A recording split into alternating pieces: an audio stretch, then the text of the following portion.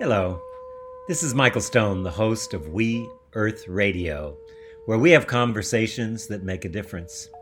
We're committed to bringing you leading-edge thinkers in the areas of environmental restoration, social justice, conscious evolution, and spiritual fulfillment.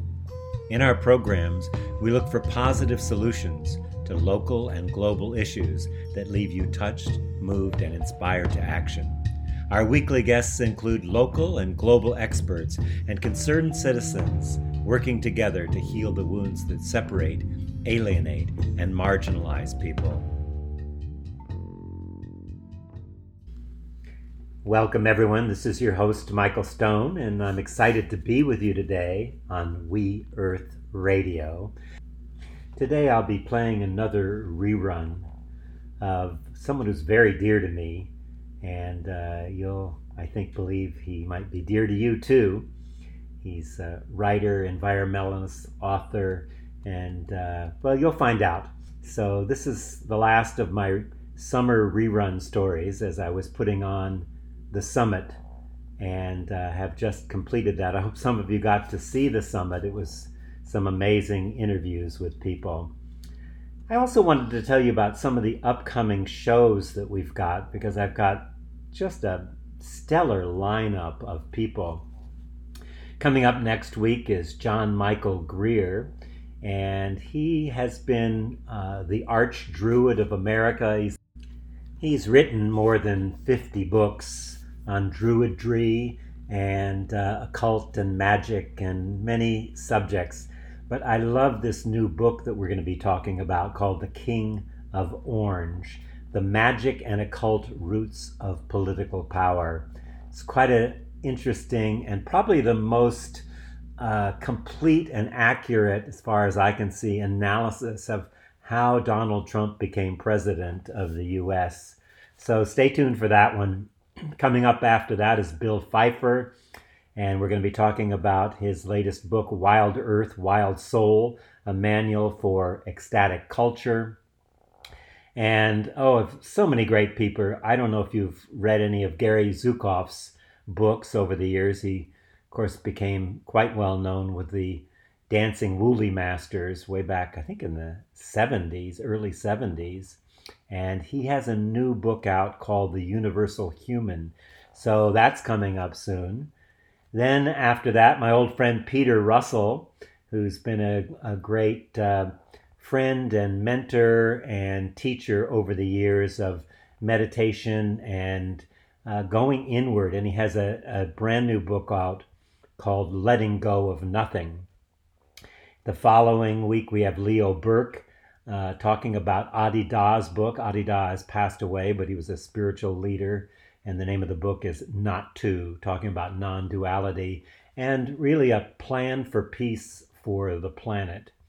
And then more people, Jonathan Gustin. So we have a great fall lineup, and I do hope that you will join us for that and participate in some of the upcoming shows that we'll be having. You can also listen on We Earth Radio. Go to welloflight.com or look for We Earth Radio, and you can find past shows. I've got about 15 or 16 years of really some great thinkers, environmentalists, activists, social change agents, and just a lot of great people. It's been really a joy and a privilege to interview some of these people, and I'm really happy to be able to share them with you. And I hope you enjoy them. So let's get on with today's show. My guest today is Duane Elgin. He's a visionary author, speaker, educator, consultant, futurist, and media activist. For more than 3 decades, he's defined the cutting edge in consciousness research, in the ecology movement, and in future studies. He pioneered the voluntary simplicity movement with his now classic first book titled by the same name, published in the 1980s. An updated version is about to be released. Actually, it just has been released. His other books include Promise Ahead, Awakening Earth, and The Living Universe. Today we're going to talk about Duane's latest book, The Living Universe, Where We Are, Who We Are, Where We're Going, and his latest website on great transition stories. Dwayne, welcome to Conversations. Michael, it's wonderful to be here. Thanks for having me. It's great. We're in this lovely place in Fairfax, outside where we should be, getting our information from nature. And you have this new blog, which I hadn't found until just recently, called GreatTransitionStories.org. What is it, and why did you start it? Well, when I've talked with people about the future, I often get this extraordinary three-word response about where we're going as a human family. Often people will say, well, as I look ahead, we are going over the cliff. We're going to hit the wall. People have an extraordinarily impoverished sense of our collective future. And what we have done as a community is to say, well, there are stories of this time of transition. They're great stories of transition. And so we have drawn from biology, from cosmology, from mythology, from psychology, and we've done rigorous research. And we've said there are promising stories of our future, and they are our stories as a human family. The important thing about these stories is that they're universal. Everyone understands them.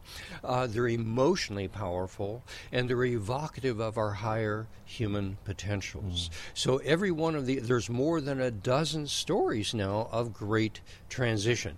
And I could give you an example of a great transition story.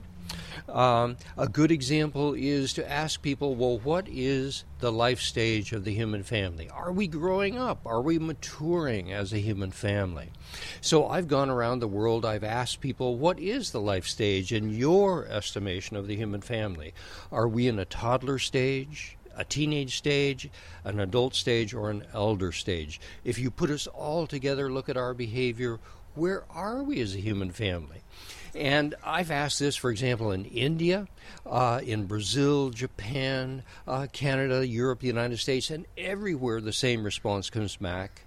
Overwhelmingly, people say... Adolescence, you've got it.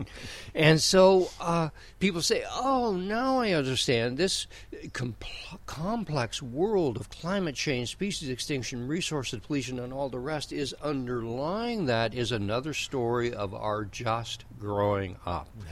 And so people say, now I see what's going on. We need to grow up as a human family. Well, what does that mean? So then I start asking people, well, what was most important in your life as you went from your adolescence to your adulthood? The premise being what was most important for you as an individual is probably the most important thing we need to get as an entire human family. And people step back and they say, you know, what was really important for me was a new story about who I was and where I could go from here. Or what was most important were role models for a new future. Or what was most important was feedback, a hard look in the mirror. So then I start... It's a generative story. I love that about it. They're all generative. Yeah. So then I say to people, well, where are the role models that we have for growing up as a human family? They're essentially sports stars and movie stars. And those are not taking us into a more mature future. Well, what kind of stories do we have? Well, the stories that we get are from the mass media, and those stories are essentially stories of perpetual adolescence and happiness through consumption. And that's not taking us into a more sustainable and promising future. So basically, people begin to see their own empowerment through their own life journey and saying, you know, I have something to add to the story of the larger human family and how we can get into a more mature future. And if we do get into that more that higher level of maturity, three things begin to happen. One, a new relationship with the earth, more sustainable. Two, a new relationship with the rest of life, more compassionate.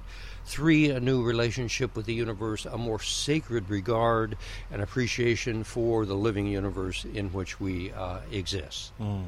Beautiful. I'm reminded of in your book, The Living Universe, you quote Thomas Merton talking about every thought and every action as a seed being planted. And from someone who's been active for a long time in environmental and social justice issues, most of the focus, I would guess more than 90% of the focus, is on what's wrong, not about where we're doing or what we Right. can do. So Right. that's a really powerful site. Again, it's called the GreatTransition.org, right? Is that It's Great Transition Stories. GreatTransitionStories.org. Great. So speaking of the book, let's talk a little bit about the book. One of the key premises is the shift from a dead universe concept to a living universe concept. Can you expand on that? Yeah. Basically, for the last 300 years or so, science has been telling us that essentially the universe is comprised of inert matter and empty space. And if we look out at the world around us and we say, well, it's essentially a lot of dead stuff out there, and there's just a little bit of life, it's us, humans, that are most alive and most living. Immediately, the first thing that people want to do is to exploit that which is dead on behalf of the living, us. So as soon as we get a dead universe point of view... We call those resources. Yes. As soon as we get a dead universe point of view, we begin to naturally exploit the deadness for the aliveness. And that's what we've gotten for the last 300 years, is an exploitive mindset, and that's produced the Industrial Revolution. Now, there's nothing wrong with that. It's predictable that we would actually do that and get to the point of near catastrophe as a human species. Every species will exploit its ecosystem to the fullest extent. That's what nature does. We've done that as a human species. The question, though, now is that we've gotten to this point, where are we going to go from here? And that's going to require us to step back, take a hard look at ourselves, as well as where we live. And is this a correct understanding that we live in a dead universe? And increasingly, science is saying no. This is a living system that we're a part of. And actually, this goes back to Plato more than 2,000 years ago. He said, the universe is a single living creature that encompasses all living creatures within it. So the idea that we live in a living universe is an old idea, but it's finding new power with science cutting through superstition and fantasy and saying, actually, this is an extraordinary place in which we live, and it's pointing towards aliveness. And once we live in a living universe, well, then instead of orienting ourselves towards consumption, let's say, how do you know you amounted to anything in a dead universe? Well, how big's your pile of stuff? How big's that car? How big's that house? Instead of that, you want to get rid of this clutter, the complexity that stands between you and the aliveness, the juice of that aliveness. And where do you find that? You find it in nature. You find it in relationships and other people. You find it in your acts of generosity, your acts of creativity. That's where we really, really come alive. And so the shift from a dead to a living universe transforms not only how we see the world out there, but what we give to the world from ourselves in here. Yeah, and of course all the religions have also spoken to that. I'm curious about how that changes the way we live our life as we begin to integrate a concept or an experience, more accurately, of being in a living universe. How have your actions changed as that? I know you've been working on this book for almost 30 years or something. So obviously, when you write something like that, it changes you. Indeed. How has it changed your being in the world? Yes. Essentially, in the past, I thought, okay, if I live in a dead universe, basically all I've got here is my physical body. Mm-hmm. And I'm no more than that in a dead universe. That's it. But if the universe is a living system, then my aliveness participates in the larger aliveness of a living universe. And all of a sudden, my aliveness is not just coalesced within myself. It is participating. It is dancing with the aliveness of the larger universe. So it changes my sense of identity. It says I am not simply my body, I am my body, and I am the feeling quality of connection with the totality of the universe around me, whether it's nature, it's other people, that we are dancing in this aliveness together and co-creating the world with that kind of process. Yeah.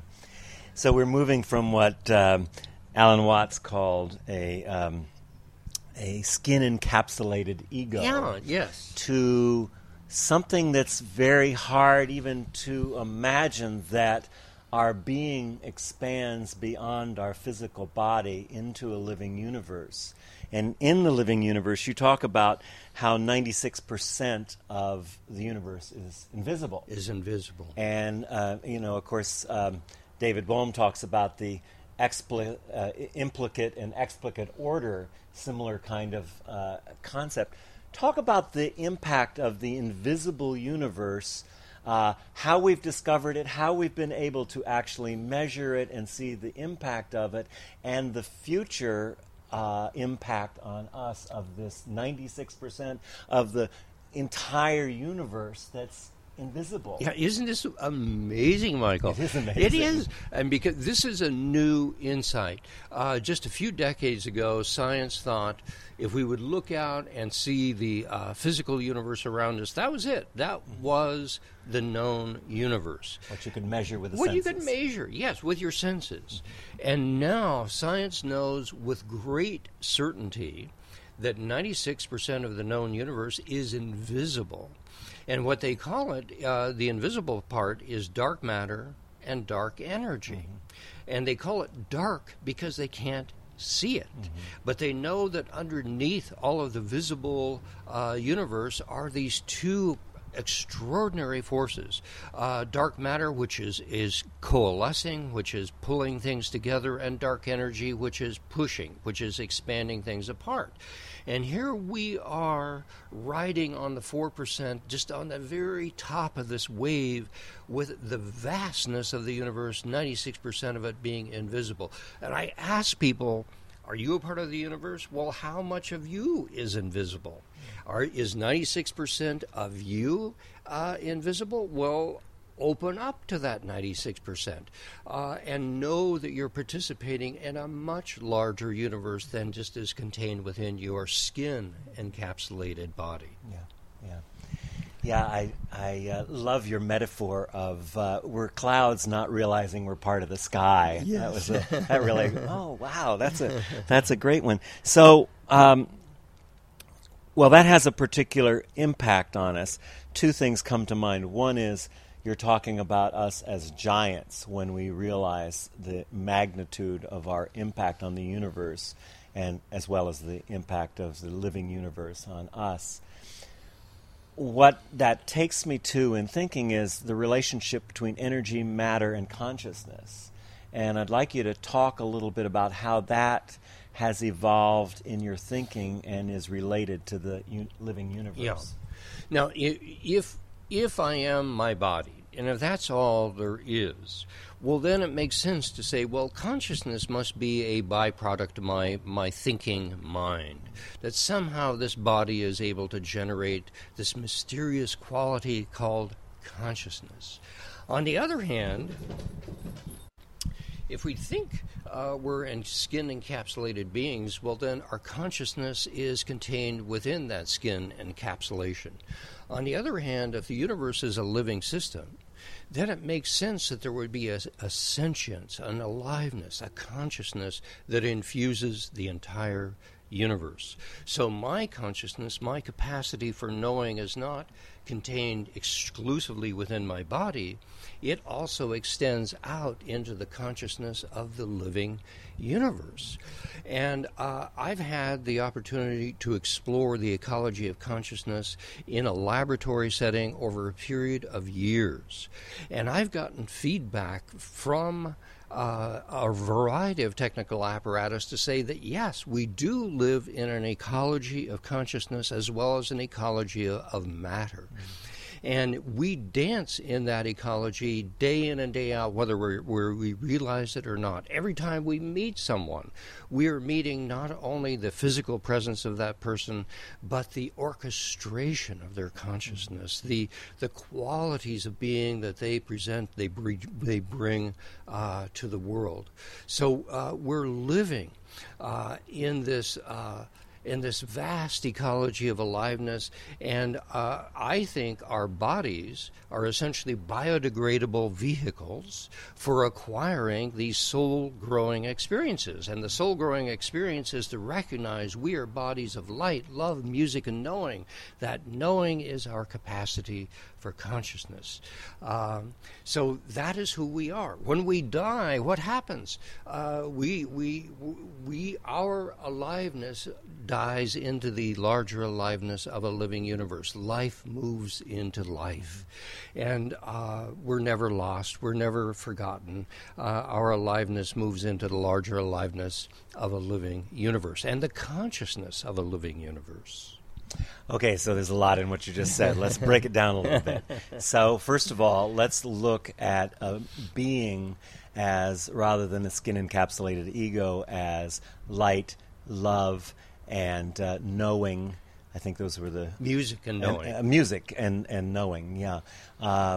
So those are huge concepts. Let's break them down just so people are following what's behind your thinking there. Great. If we go to physics...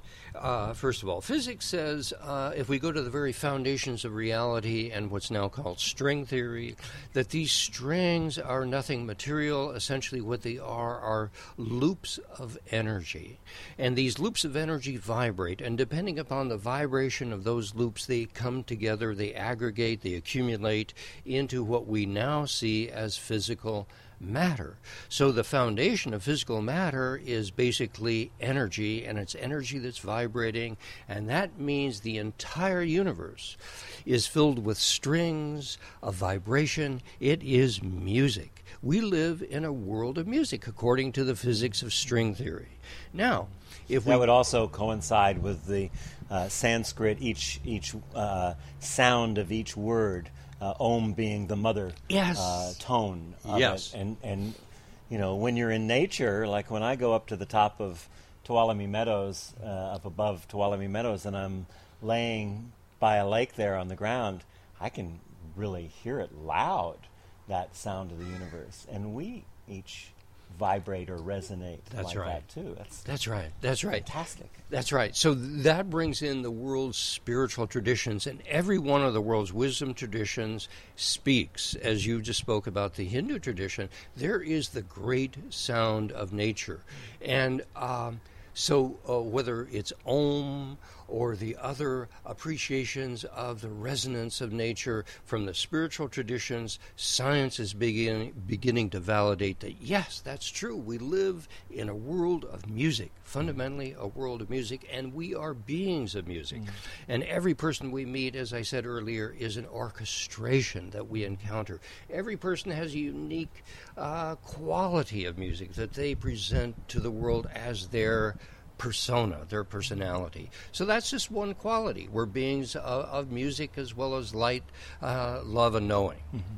Yeah, and so, you know, also to take that resonance that we're talking about, not only is it music, but the denser the resonance, the denser the form, or relates to matter then. Yes. So, you know, a rock is vibrating at a much slower frequency than a human, or than a wind, whatever. So we're beings of music. We're beings of light. Say a little more about being a being of light, because that's been through every major spiritual tradition. Indeed. So let's once again start with physics. Physics says the basic building block of material reality, one way to look at it, is that it's photons. Photons are the basic building block of the universe. And photons are, that is a quanta of light.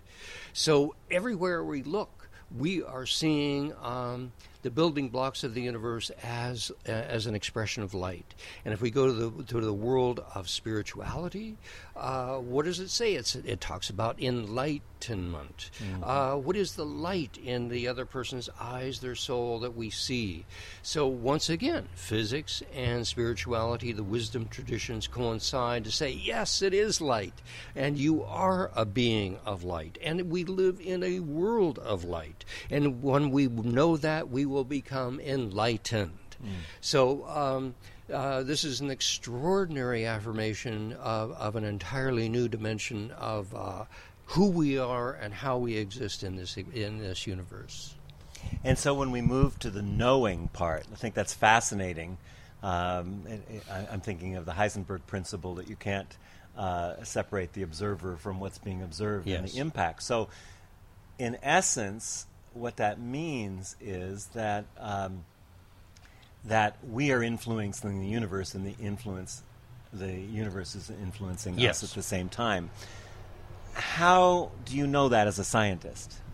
Well, I've had the great gift to spend 3 years in the early 1970s working in one of the largest think tanks in the world, exploring the ecology of consciousness. And so I've had essentially, instead of biofeedback, cosmic feedback from systems to let me know whether I was fantasizing just within my own thinking mind, or if I was actually connected with various technologies that would demonstrate and give me feedback that I was in a relationship with them.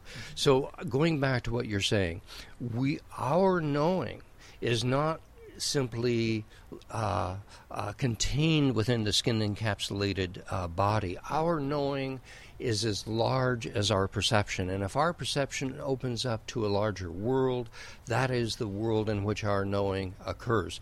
So if we look out at a forest, if we look out at an individual, let's say we look across the room at a lover, and we feel something happening within ourselves, that is not only a physical response, there is an intuitive resonance that comes from the conscious knowing of our participation with that being in that very moment. And there's so many tests that now. I mean, Rupert Sheldrake's work and Dean Radin's work, so many people have been measuring it and quantifying it in amazing ways. Yeah. So I love what you just said a second ago, and I'm going to say it a different way because I can't remember how you said it exactly, but basically that reality is perception, but perception is also reality. That's a very big statement. You want to elucidate on the implications of that statement? Yeah. Here's what it deeply means for me. Years ago, when I saw myself as more of a physical being, I thought my role in the world was more to be dominating. That's the good white male perspective. Here we are, let's dominate, let's succeed, let's achieve, let's stand above it all. And what I learned in the laboratory is that domination doesn't work. And there's a physics to this. For every push, there's a response. In physics, for every action, there's an opposite and equal reaction. And if I push on the universe, it's going to push back. So what I learned, and it took me years to learn this, is that domination doesn't work. What works is dancing.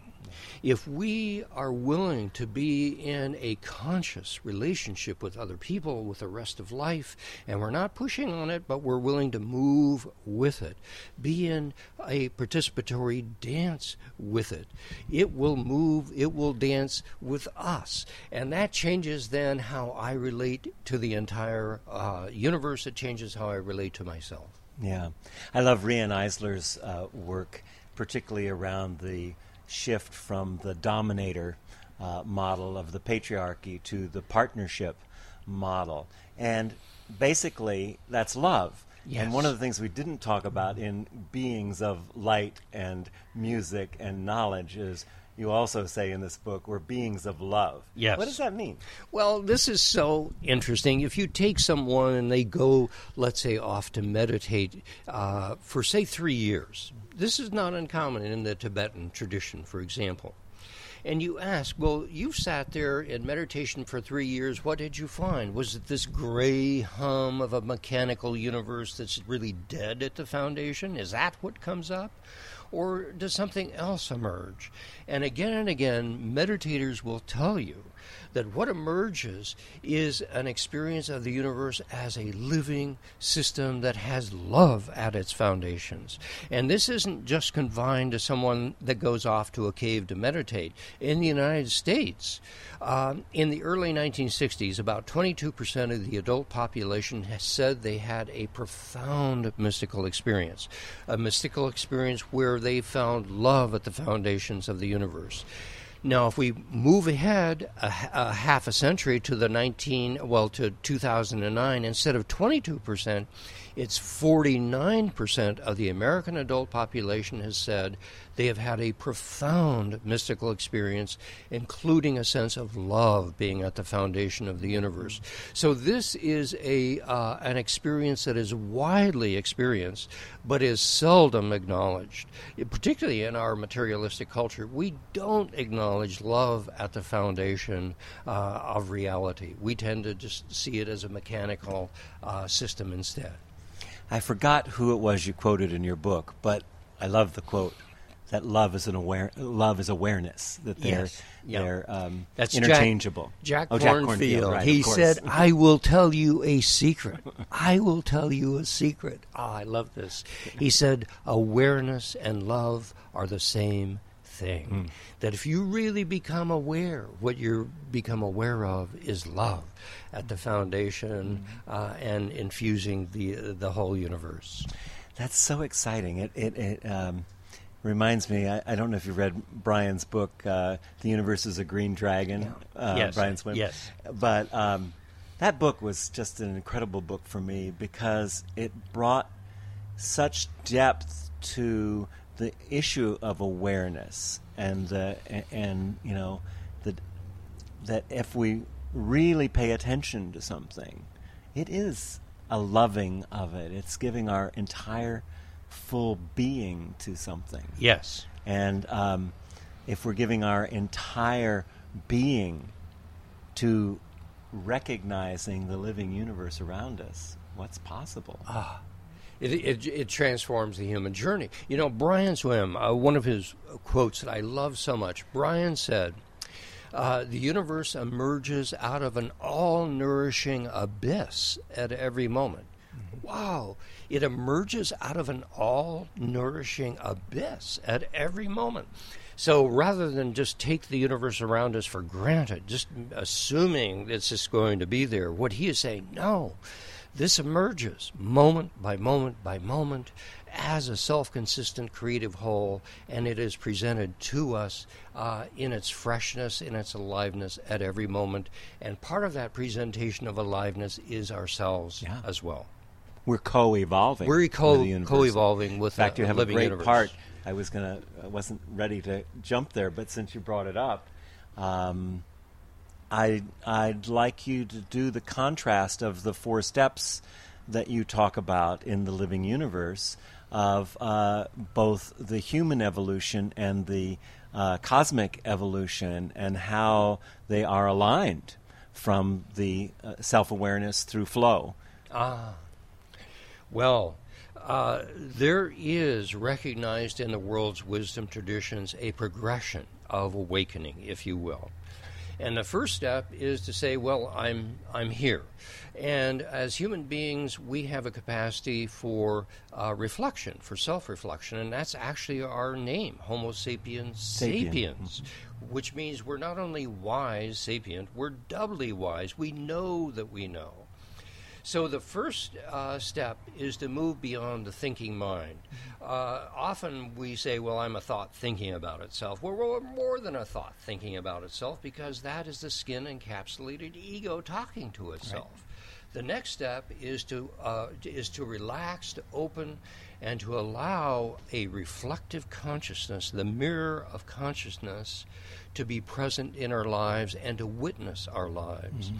And it doesn't matter whether it's meditation or psychotherapy. The first step is to be able to simply witness our lives, to watch our lives as we move through life. Mm-hmm. And that's bringing a reflective consciousness to bear. Mm-hmm.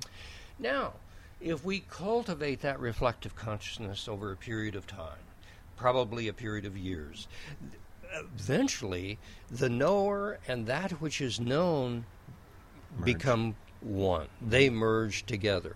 When knower and known become one, what we encounter then is a feeling of oceanic connection with the totality of the universe. We're a part of the wholeness of it all. And our knowing and the knowing of a living universe are inseparable. And so that is moving then from reflective consciousness into oceanic consciousness. Then if we reside there, if we persist with that sense of oceanic knowing, gradually we begin to see, well, the ocean isn't just sitting there as a static presence. It is an emerging presence. It is itself alive. It is arising. And in the arising of that ocean, we see the arising of ourselves, and that we can dance and move in that ocean. And then we move from the oceanic into flow consciousness. And our actions are a part of the actions of a living universe, and we both flow along together, and what I call that is reality surfing. So that's a more modern name given to what is traditionally called Tantra, which is thread, which is following the thread of consciousness, the flow of the universe as it arises moment by moment. So that's the sequence from a thinking mind into a reflective consciousness, into the oceanic awareness, and finally into flow awareness, flow consciousness. You mean we can just relax into it? We can just relax. It is here all the time. It won't go away. Oh, that's pretty amazing. Let's talk about the idea of the mother universe. I'm just so fascinated with the discoveries. You were talking about the dark matter, and of course black holes are the dark matter, and the whole idea that there are wormholes to other universes, each one having billions of galaxies, each of them containing billions, maybe hundreds of billions of stars and planets within it, that's constantly generating itself with from this 96% of the unseen energy. Yes. This is so extraordinary. The evolution of science just in the last few decades, because we used to think just a few decades ago that the universe is everything that there is. That's it. Our universe is the totality of all that exists. Now, in modern cosmology, the norm is to say, no, there isn't just one universe, the one we're living in right now. There are probably an infinite number of additional universes, and every black hole on the other side of that is thought to be a white hole, or the budding off or the creation of a new universe. And there are billions of black holes in our universe at the center of every galaxy, and every black hole, if that is a seedbed for a new universe on the other side, what we're seeing is just a mind-blowing explosion of creativity of countless other universes being created in addition to our own. And so it's humbling to see that we are in this larger garden of a mother universe. The physicists call it the meta-universe or multi-universe. I like to call it the mother universe, because we live then in a daughter universe that's a part of a much larger cosmic system sustained by the mother universe. New twist on the Garden of Eden. Indeed. But it is a garden, and you can really see how, if you watch things grow in your garden and they seed and they grow and expand, that's kind of the path that life is on. Yeah. Life itself is on. Yes. Is this growing, expanding, finding the strongest way to evolve and expand. Yes. Absolutely. Wonder if it's ever going to start contracting. Well, if the universe is a living system, you would think just as a human being has a period of rapid growth and then it stabilizes and then it goes through its aging process. Why not? Why wouldn't our universe go through a similar process? And at the same time, this greater garden is giving birth to many other universes. And so if we want a home, we have a vast ecology in the mother universe of homes where we can move to. It just boggles the mind. Indeed. One of the things you also talked about are the three paradoxes of our cosmic identity. And I found that fascinating, the unity with diversity or uniqueness, the knower and the known, which we've kind of been touching on, and the being and becoming at the same time. Talk about those paradoxes a little bit for our listeners. Being and becoming. This is so fascinating that it's actually, I think both are true at the same time. That's the paradox. That's the paradox. That's the paradox. Right. Both are true. Right. We're both unique and a part of a larger whole. I am completely unique. Michael, you are completely unique. And yet here we are, a part of this emergent universe arising moment by moment. It's already unified because it arises as a totality in its wholeness at every moment. So we can't do anything about that. We're a part of a co-arising whole at every moment. And yet there you are in your uniqueness, here I am in mine, and they're both true. So unity and diversity are not opposing, they are complementary aspects of one another. The Buddhist concept of interdependent co-arising. Interdependent co-arising. Right. This is found not only in Buddhism, it's found in every one of the world's wisdom traditions. One of the more interesting ones I find comes from Hinduism, and it comes from Islam. And it's a notion of occasionalism. And the idea is that if I'm holding a book right now, a few moments from now, it will not be the same book that it was before. It will be a new occasion of that book. And it will not only be a new occasion of that book, it'll be a new occasion of the entire universe that holds that book. So from Islam, we find the idea of an emergent universe. From Taoism, Taoism is about the mother universe giving birth to all that exists moment by moment. So the idea that the universe is a regenerative whole is found in all of the world's wisdom traditions. And so becoming is a constant process. The universe is constantly becoming, and yet here we are as beings in that process of becoming. So once again, they are not in conflict with one another, but complement one another. Mm-hmm. Not that there's a destination, but there's certainly a journey. Where's the universe going? That's one of the points of the book. Where is it going? I mean, this is so interesting. It's flowering. It's flowering. Now, if we ask that, and we can ask that conceptually, or we can ask that in a way aesthetically, and we can look then at the architecture of the universe and say, let's stand back from words and thinking. Let's just look at the forms that are out there. And if we look at the forms that are in the universe, from the atomic scale to the human scale to the galactic scale, there is one form that comes up again and again and again. And it looks like a donut, but in a dynamic form. A whirlwind is, or a tornado is that, a hurricane is that. But what it is the simplest geometry of a self-organizing system. And it means that if we look at the architecture of the universe, it has one master project in mind, and that is creating self-organizing systems at every scale. So if we want to know what the universe is doing, it's creating self-organizing systems. And what are we talking about? We're talking about how to become self-reflective, self-knowing, and that is a process of becoming self-organizing in our own lives. So we are fulfilling essentially the architecture of the universe that it has been intending for billions of years. So the traveler's not separate from the journey. That's right. Well said. And vice versa. Well said. What are the basic properties? You're talking about self-organizing systems.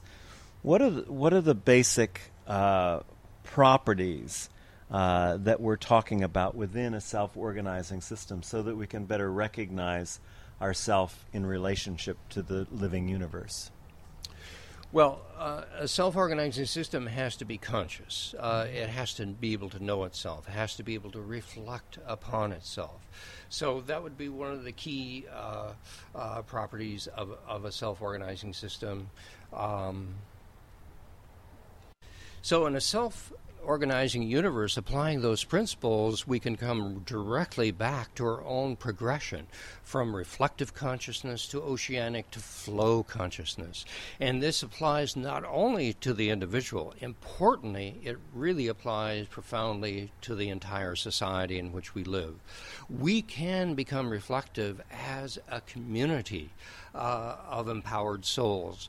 And what I find just extraordinary right now is that we are acquiring the tools of mass communication, which is the mass mirror of reflective consciousness whereby we can see ourselves.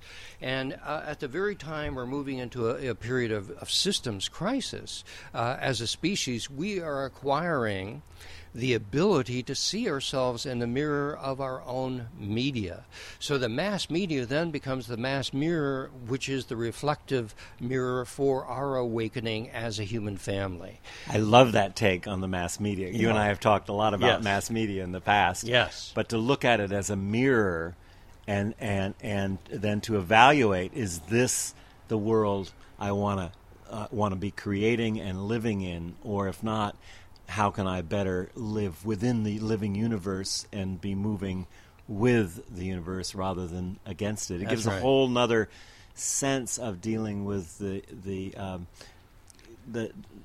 all the issues that we're up against, whether it's climate change or political or economic destruction or environmental. All of that gets reframed in that. That's really it does. And I want to just emphasize media not only as a mirror in which we see ourselves. Does that mirror give us a distorted reflection? Does it give us a clear reflection of who we are? Right now, I think it's giving us a very distorted perception of who we are, and it's really perpetuating a more adolescent consumerist mindset at the very time that we're giant, we're big beings in a living universe, and it's not affirming that. Now, secondly, the media is also a window. It's our window onto the world. And so the question is, what opening does that show us? And it's a very cramped, narrow opening of that window onto the world that the media provides. And it's time for the media to become a more accurate mirror and also a bigger window onto a rapidly changing world. We're working on it. 95% of it, though, is owned by 5 corporations. So we're kind of challenged in this media. But I think as people are waking up, they'll demand that change. I love that you used Joe Campbell's hero's journey as you began to speak about our journey and the initiation and the process of that. Can you just speak to that as a way of looking at our own journey in this cosmic journey that we are intimately intertwined with? Great. Campbell said the hero's journey could be broken down essentially into 3 deep core stages.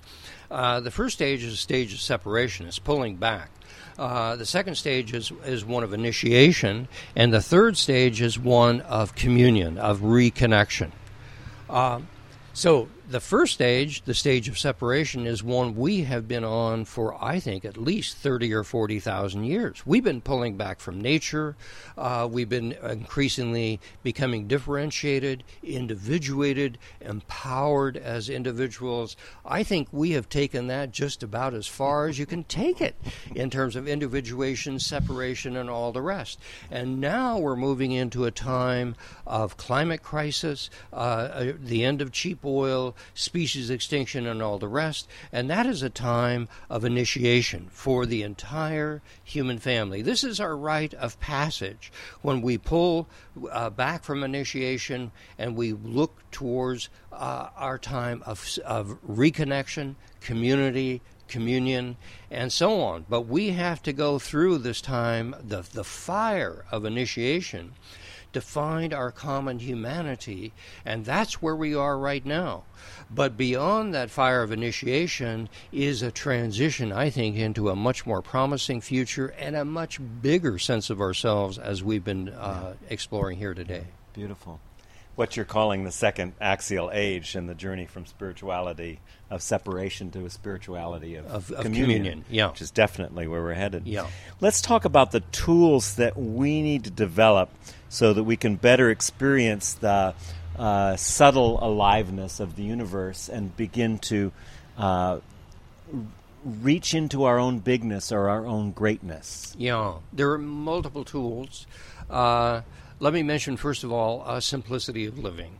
To the extent that we think we are what we consume, we're going to spend our lives really distracted by the 4% of material reality that surrounds us. To the extent that we actually open ourselves to the bigness of who we are, and we see we're a part of the 100% that includes 96% that's invisible, that's probably love, light, music, and knowing. At that point, what we want to do is get rid of the clutter, get rid of the complexity, and engage the aliveness of a living universe. So that would be one extraordinary step for our consumer society. Another step would be to say, well, what is the story that we're telling ourselves about who we are and where we're going? Now, in the past, the story has been the American dream, but the American dream is now becoming the world's nightmare with species extinction, resource depletion, climate change, and all the rest. So it's time to step back and maybe tell ourselves the story of Campbell, the hero's journey. We're not villains here, we're heroes. We're on a heroic journey of awakening. Or another story, we're just growing up, we're maturing as a species, as a human family. And if we begin to tell ourselves these bigger stories, we're going to move into a much bigger future. So those would be two prime examples. I want to put a plug in for greattransitionstories.org. Thank you. Also, because there are some wonderful stories. One of the one that's particularly important and fascinating to me, which is really just emerging, is the work I've been doing with Will Keepin on the gender reconciliation. Yes. For me, there's such a tie-in to healing the wounds between men and women that just aren't being talked about in men's groups, women's groups, relationship, tantra, all the things that are going on.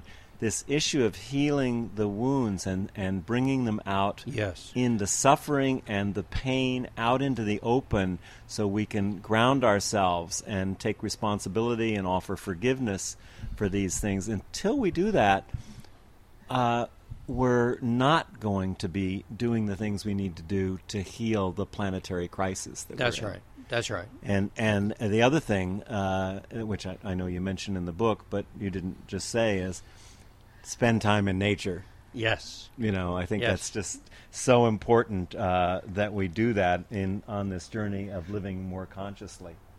Could I just say about reconciliation that there's so many areas that we're divided as a human family.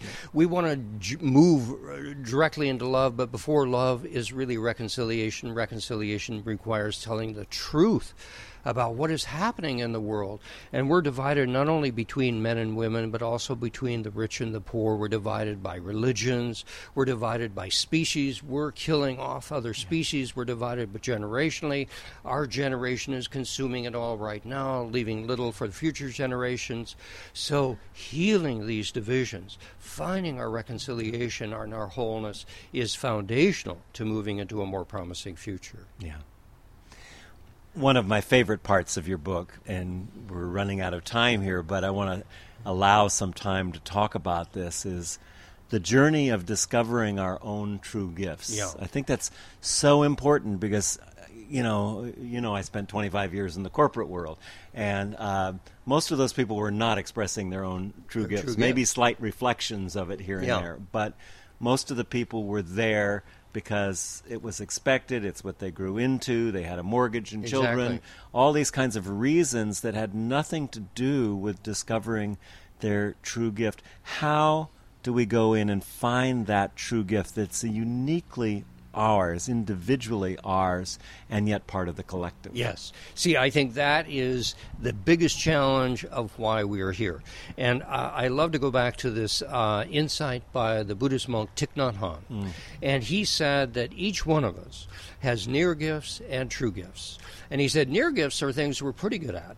And often, like working in corporate America, our near gifts are what we use to earn a living.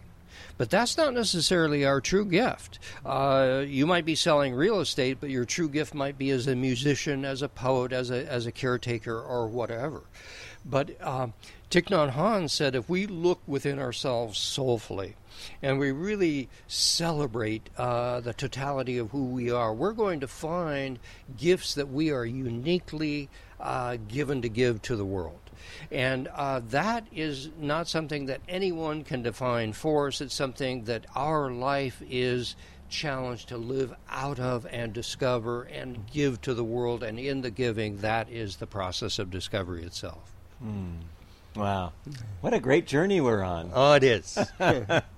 Well, I really hope that our listeners will get a copy of The Living Universe and check out GreatTransitionsStories.org. Yes, it's a wonderful resource and wonderful reading, each one of them. And Duane Elgin, thank you for your many years of work to bring this kind of presentation that I think people can really hear. Thank you, Michael. And feel the truth of it. And thank you for being on Conversations again. Yes. It's just a delight to hang out here in Fairfax in the beautiful park here. And wonderful to be with you, and thank you for your true gifts, Michael. We will talk soon. Take care. I also wanted to put a plug in for Duane Elgin and his wife Colleen's recent movie called Choosing Earth. It's based on Duane's book, also called Choosing Earth, and it projects a half century into the future to explore our time and the transition that we're in, and how adopting a whole systems perspective of the converging adversity trends facing humanity and the three major scenarios for the future that are most likely to emerge from these trends. And it's really a deep psychological, spiritual, and scientific exploration of what it's going to take to mature as a planetary civilization and go beyond the crises that we're certainly facing as we look at the impact of climate change, income inequality, a very fragile economic system, extraction system, which, as I often say, you can't have an economic system based on continuous growth with finite resources. Anyway, check it out, and I'll see you next week. Thanks so much for listening. Bye for now.